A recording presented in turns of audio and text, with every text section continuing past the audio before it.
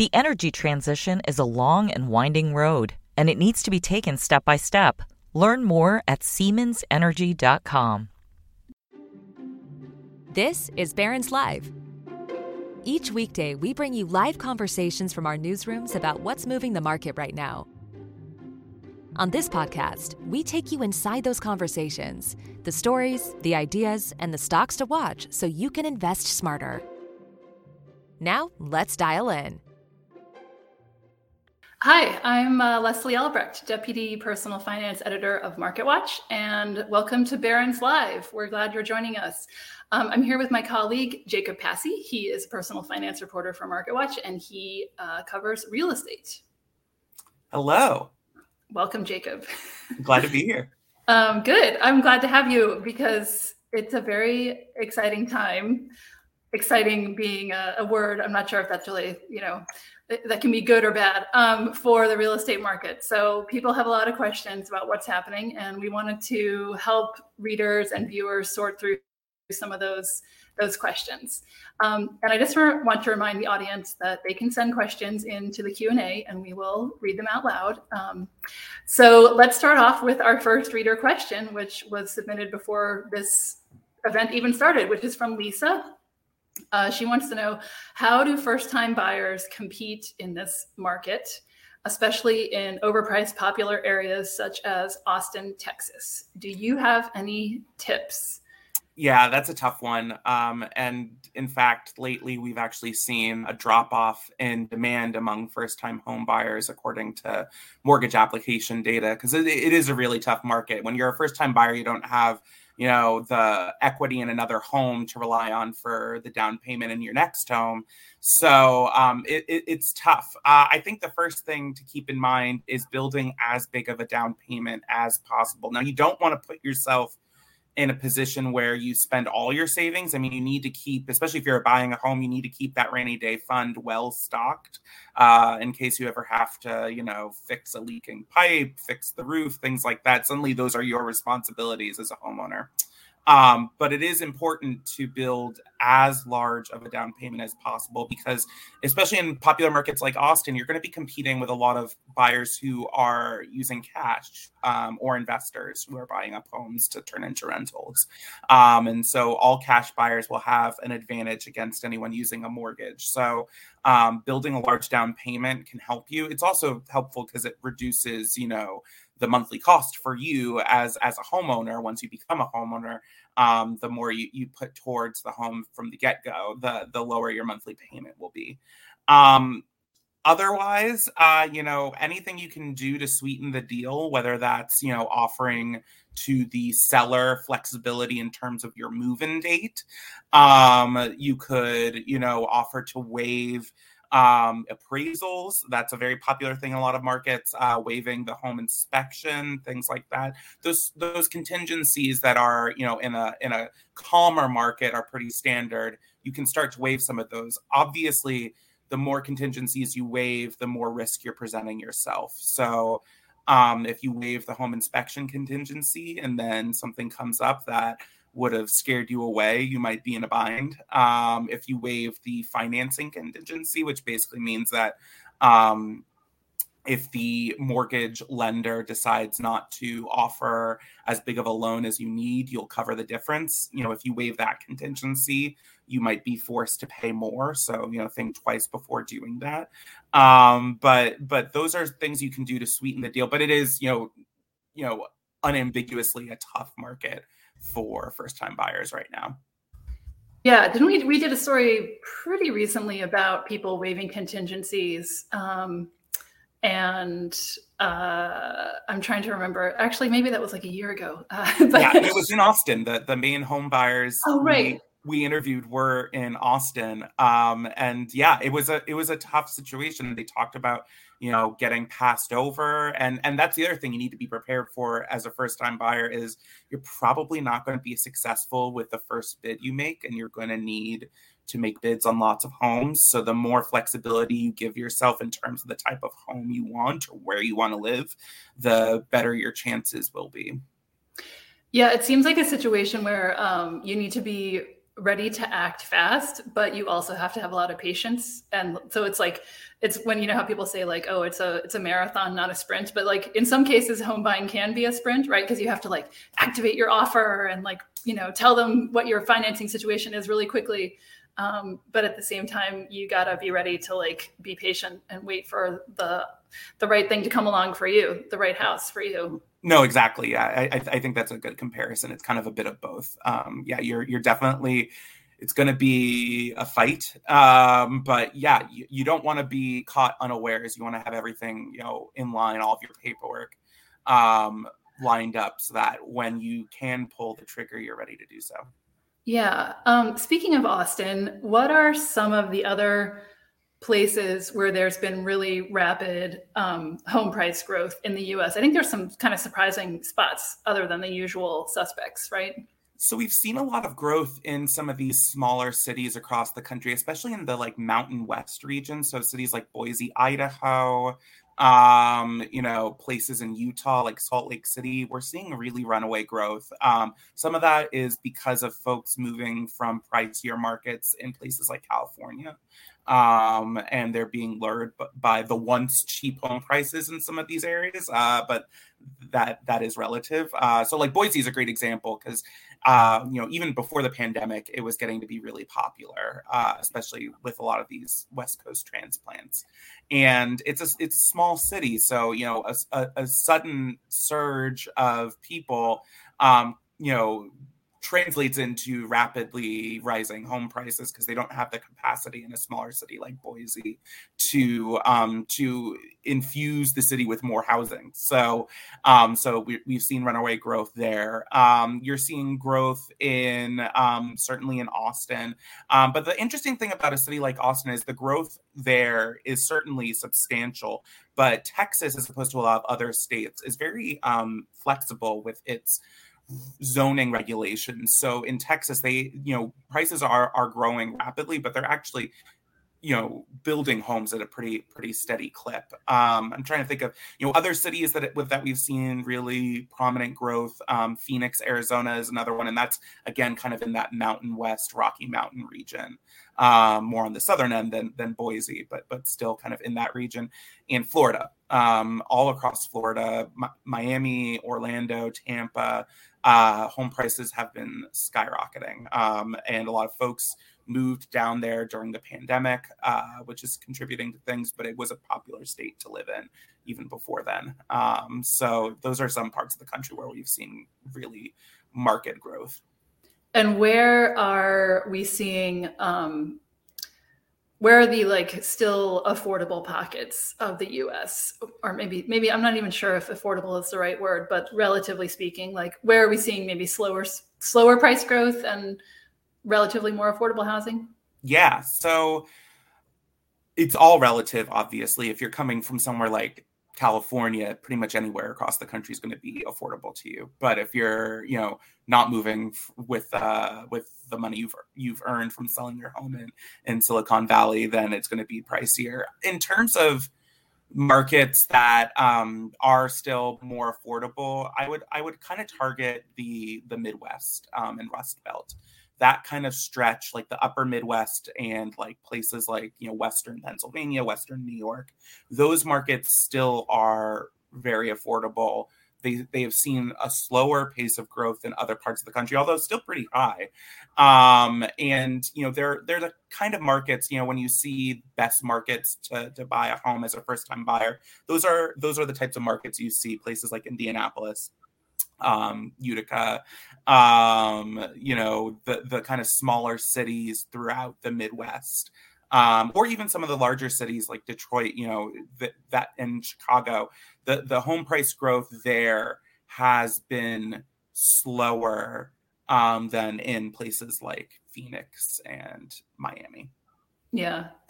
Okay, we've got another reader question, or viewer question, I guess in this case, from Neil, who has a question that I think so many people will identify with, which is rates are beginning to go up, mortgage rates, and home prices are going up simultaneously. So how much higher do interest rates have to go before home prices begin going down, or at least leveling off? or is the investment speculator market going to keep pushing the prices up?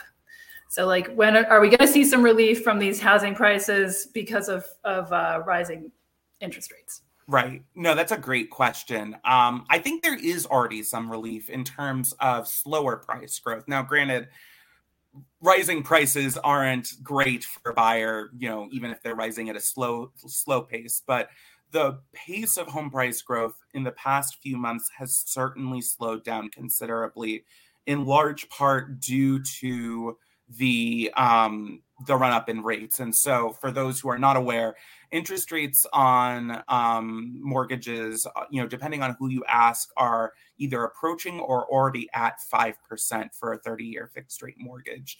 And if you compare that to a little over a year ago, the average rate on a 30-year fixed rate mortgage was below 3%. So we're talking about, over 1 percentage point higher from over the past year, and that's a major increase. And the pace of this growth in mortgage rates is kind of unmatched in recent history. I think it's the fastest pace of growth, if I recall, since the 90s. So many home buyers will have never seen anything like this, and many homeowners will have never seen anything like this.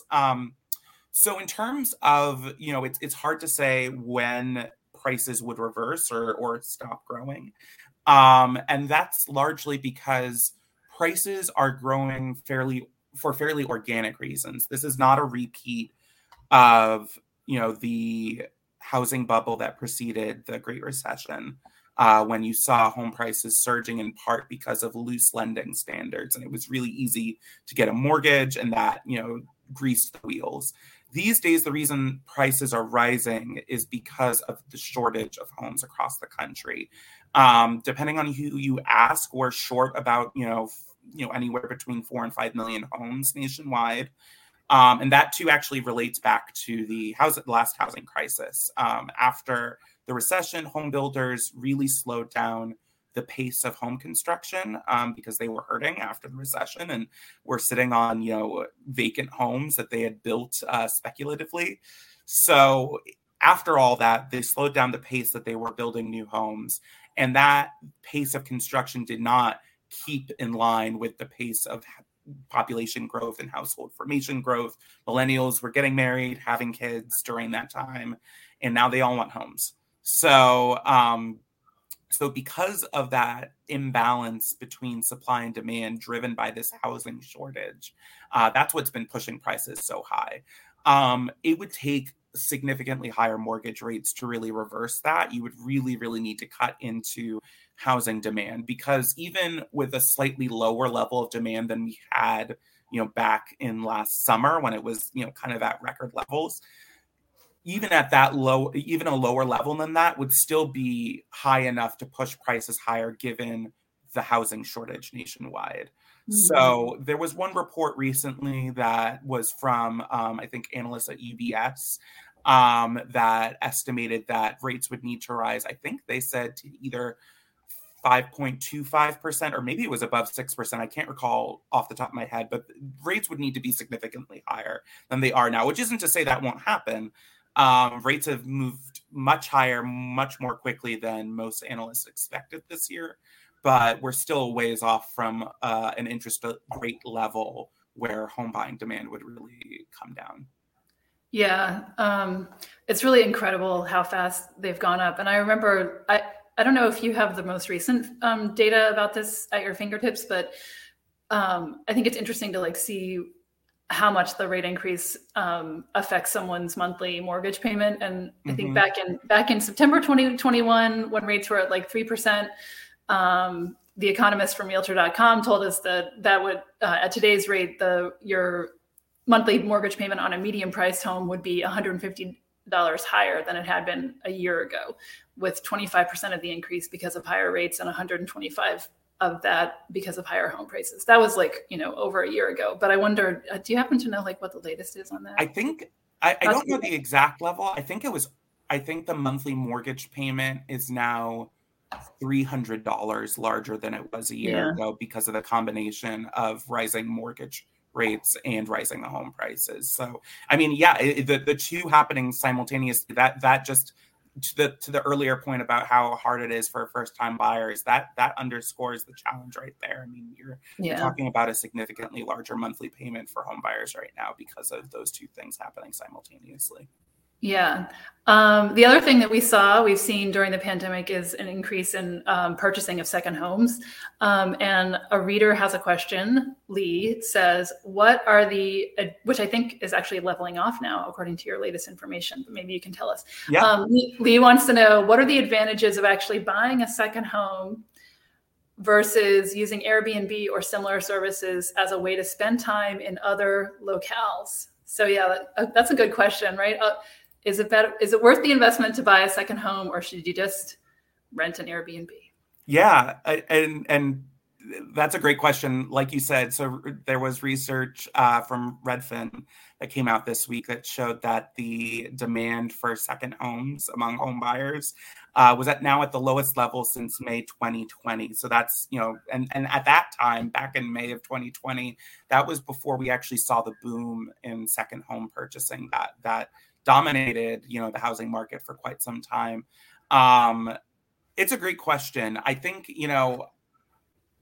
whether or not to buy a second home, it's a tough one. When you're comparing it to just renting an Airbnb, that's tough because I think it comes down to the an individual family's wants and needs, and weighing those pros and cons. Obviously, a second home has benefits in terms of, if you're not using it year round, or if your family's not using it year round, you can rent it out yourself, although that can come with headaches. So you can rent it on a platform like Airbnb yourself, for certain months of the year, and then use it yourself for the other months of the year. But then you have to deal with tenants, cleaning, etc. It's not straightforward. There are tax implications folks need to be aware of. The deductibility of mortgage interest for second homes was removed in the Tax Cuts and Jobs Act during the Trump administration. And so, years ago, the situation might have been a little bit different. So that's another thing to consider. And then it depends on what your preferences are. If you own a second home in a location, let's say, if you live in New York City and you own a second home in the Hamptons or upstate, that's one place you can go to all the time. But if you don't like going to the same place year in and year out, and you'd rather have the ability to change it up, that's something to consider. So, buying a home is obviously a big expense. If you're looking for stability in terms of where you're purchasing, and I'm loath to recommend this too often, you might want to consider something like a timeshare instead. If you're especially if you're talking about like popular vacation destinations where there may be timeshare properties, that might be something to look into, because then you're not having to handle the actual maintenance and things like that yourself. Because let's keep in mind, if you own the second home and a pipe breaks or there's a storm, you'll have to fix that damage yourself. Whereas if you own a timeshare, you'll pay a monthly maintenance or a yearly maintenance fee, but you won't necessarily have to, handle that work yourself. So it's an interesting question, but if you're in the market for a second home, demand for that has fallen. So you might have a little bit of an easier time than you would have a year or two ago. Yeah. And also, I guess another consideration is, aren't second homes sometimes in areas that are seeing more extreme weather related to climate change, hurricanes, floods? Then you have to worry about flood insurance, which is is flood insurance getting more expensive? We've written about that. Flood insurance, I don't know. Flood insurance is just getting complicated because it's getting more complicated. Yeah. Yeah. In a lot of markets, you've seen private flood insurance. Most flood insurance is done through the National Flood Insurance Program, but it can be very expensive. There are some private insurers, but that market is really small. I think there are efforts in the federal government to grow the private flood insurance market, just as to provide more competitive pricing. But yeah, no, that's a great point. I mean, yeah, if you're talking about beachfront property, pretty much anywhere across the country, that is something you want to factor in. If this is the type of property, if you're planning on buying a home with the thought of passing it down from generation to generation to generation, and it's a beachfront property, you might want to think twice about that. That's going to be tough. Yeah.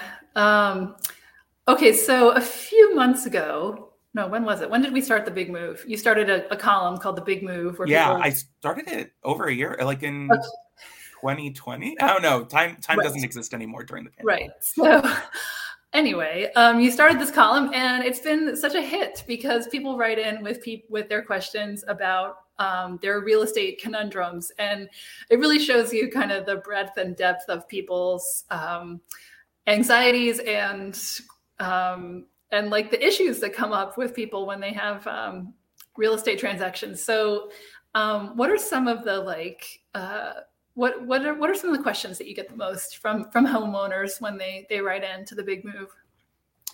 I think the most common questions I get are around inheritance, which does make sense. It's a tricky subject, and the best I get very frequently asked the best way to leave a home to one's children or other relatives or friends, family, and lots of questions around deeds and things like that. I don't know why, but in particular, I've received a lot of questions, and there's been a lot of interest, particularly in whether or not to do a quitclaim deed, where you basically, file a motion with the local land recording office, property recording office, county office, to basically change the deed from one person to the other without, a home sale transaction, which has a lot of tax implications. I think if you look online, people present it as this sort of easy way around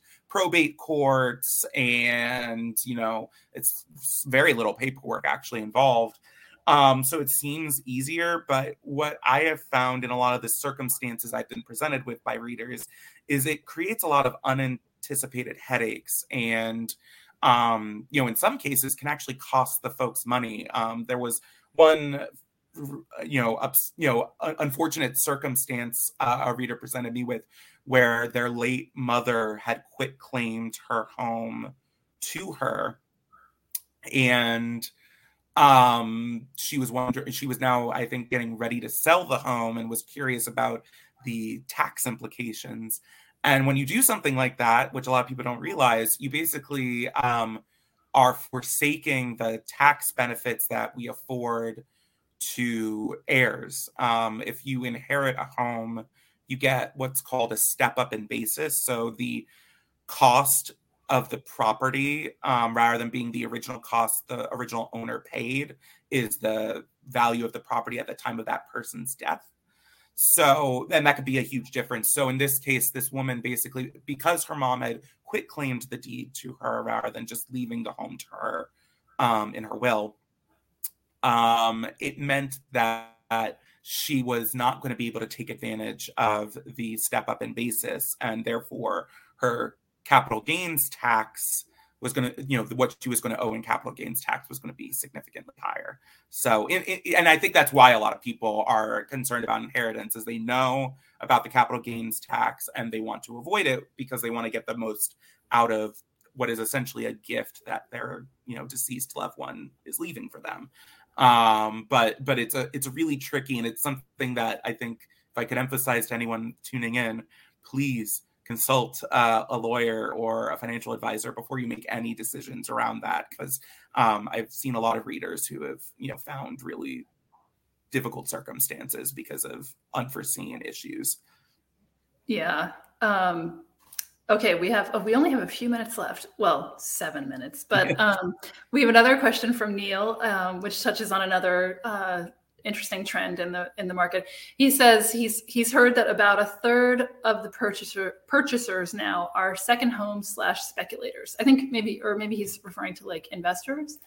And if developers speculators caused the '08 crash. Why wouldn't the second home speculators do the same now?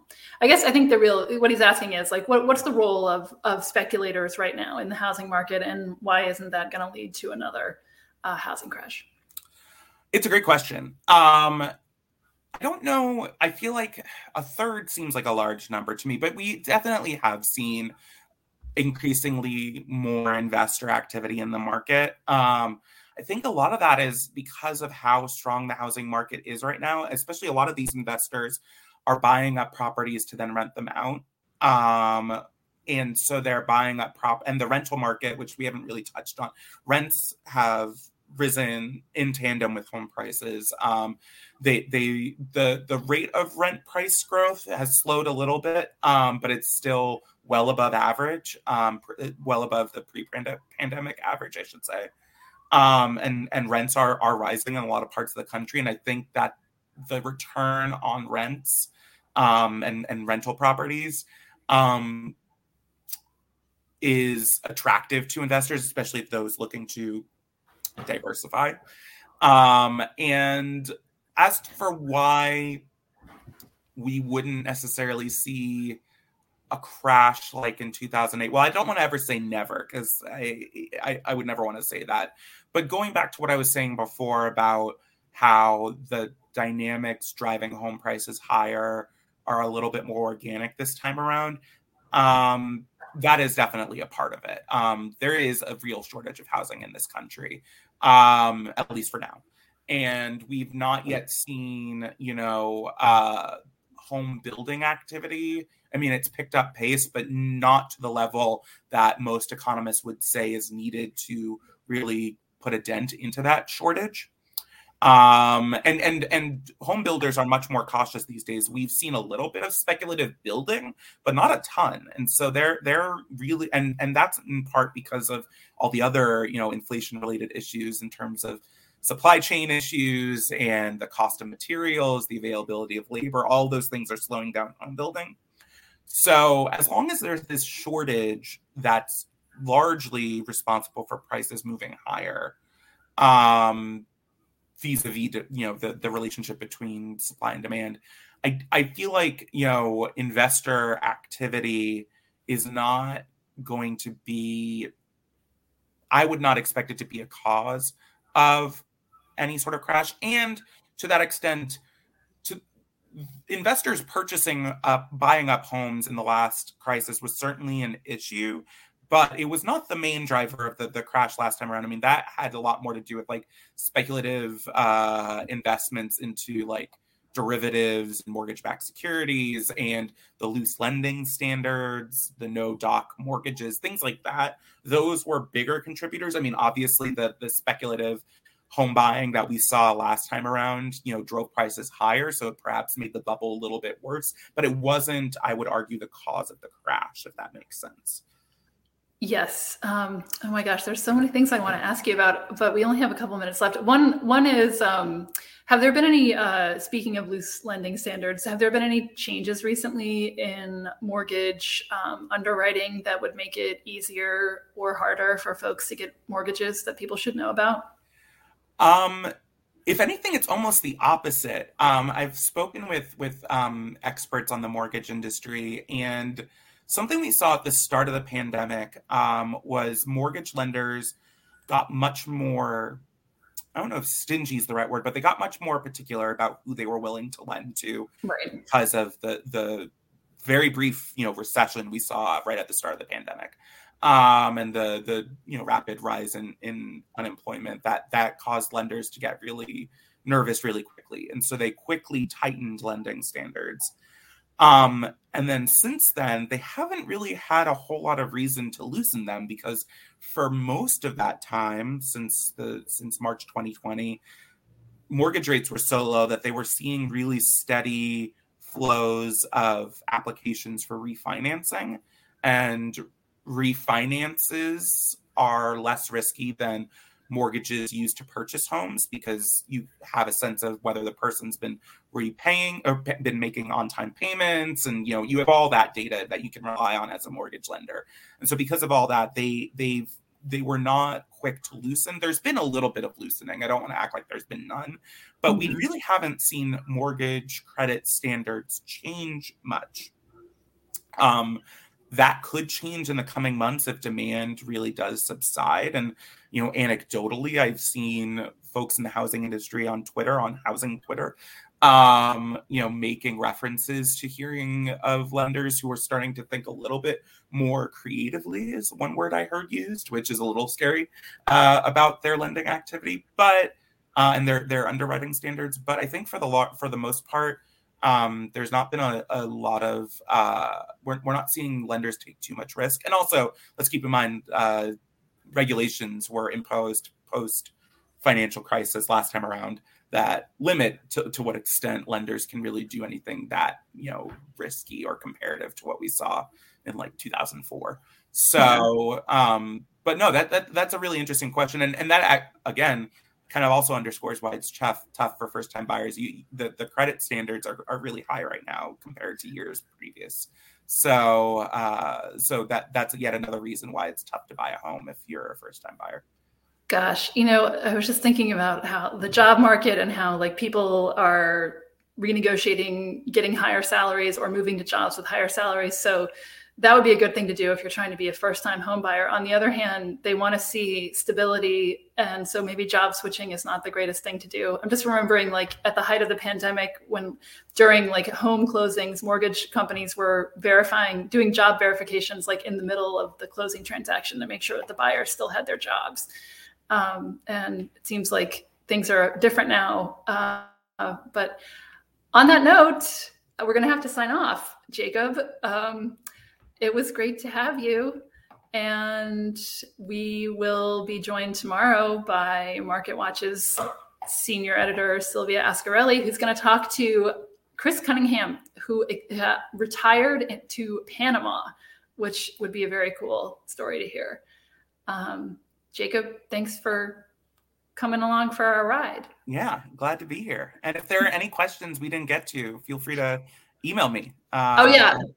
I was going to put in a plug for the big move. We're always looking for questions, and people like we just scratched the surface of the big move, but it has such great questions from people. It's informative, and Jacob always comes up with really informative answers, and you'll learn something and be entertained by every big move column. I guarantee it. Awesome. So that's all we have time for today. Thanks for listening. Stay well and have a good day. The energy transition is a long and winding road, and it needs to be taken step by step. Learn more at SiemensEnergy.com.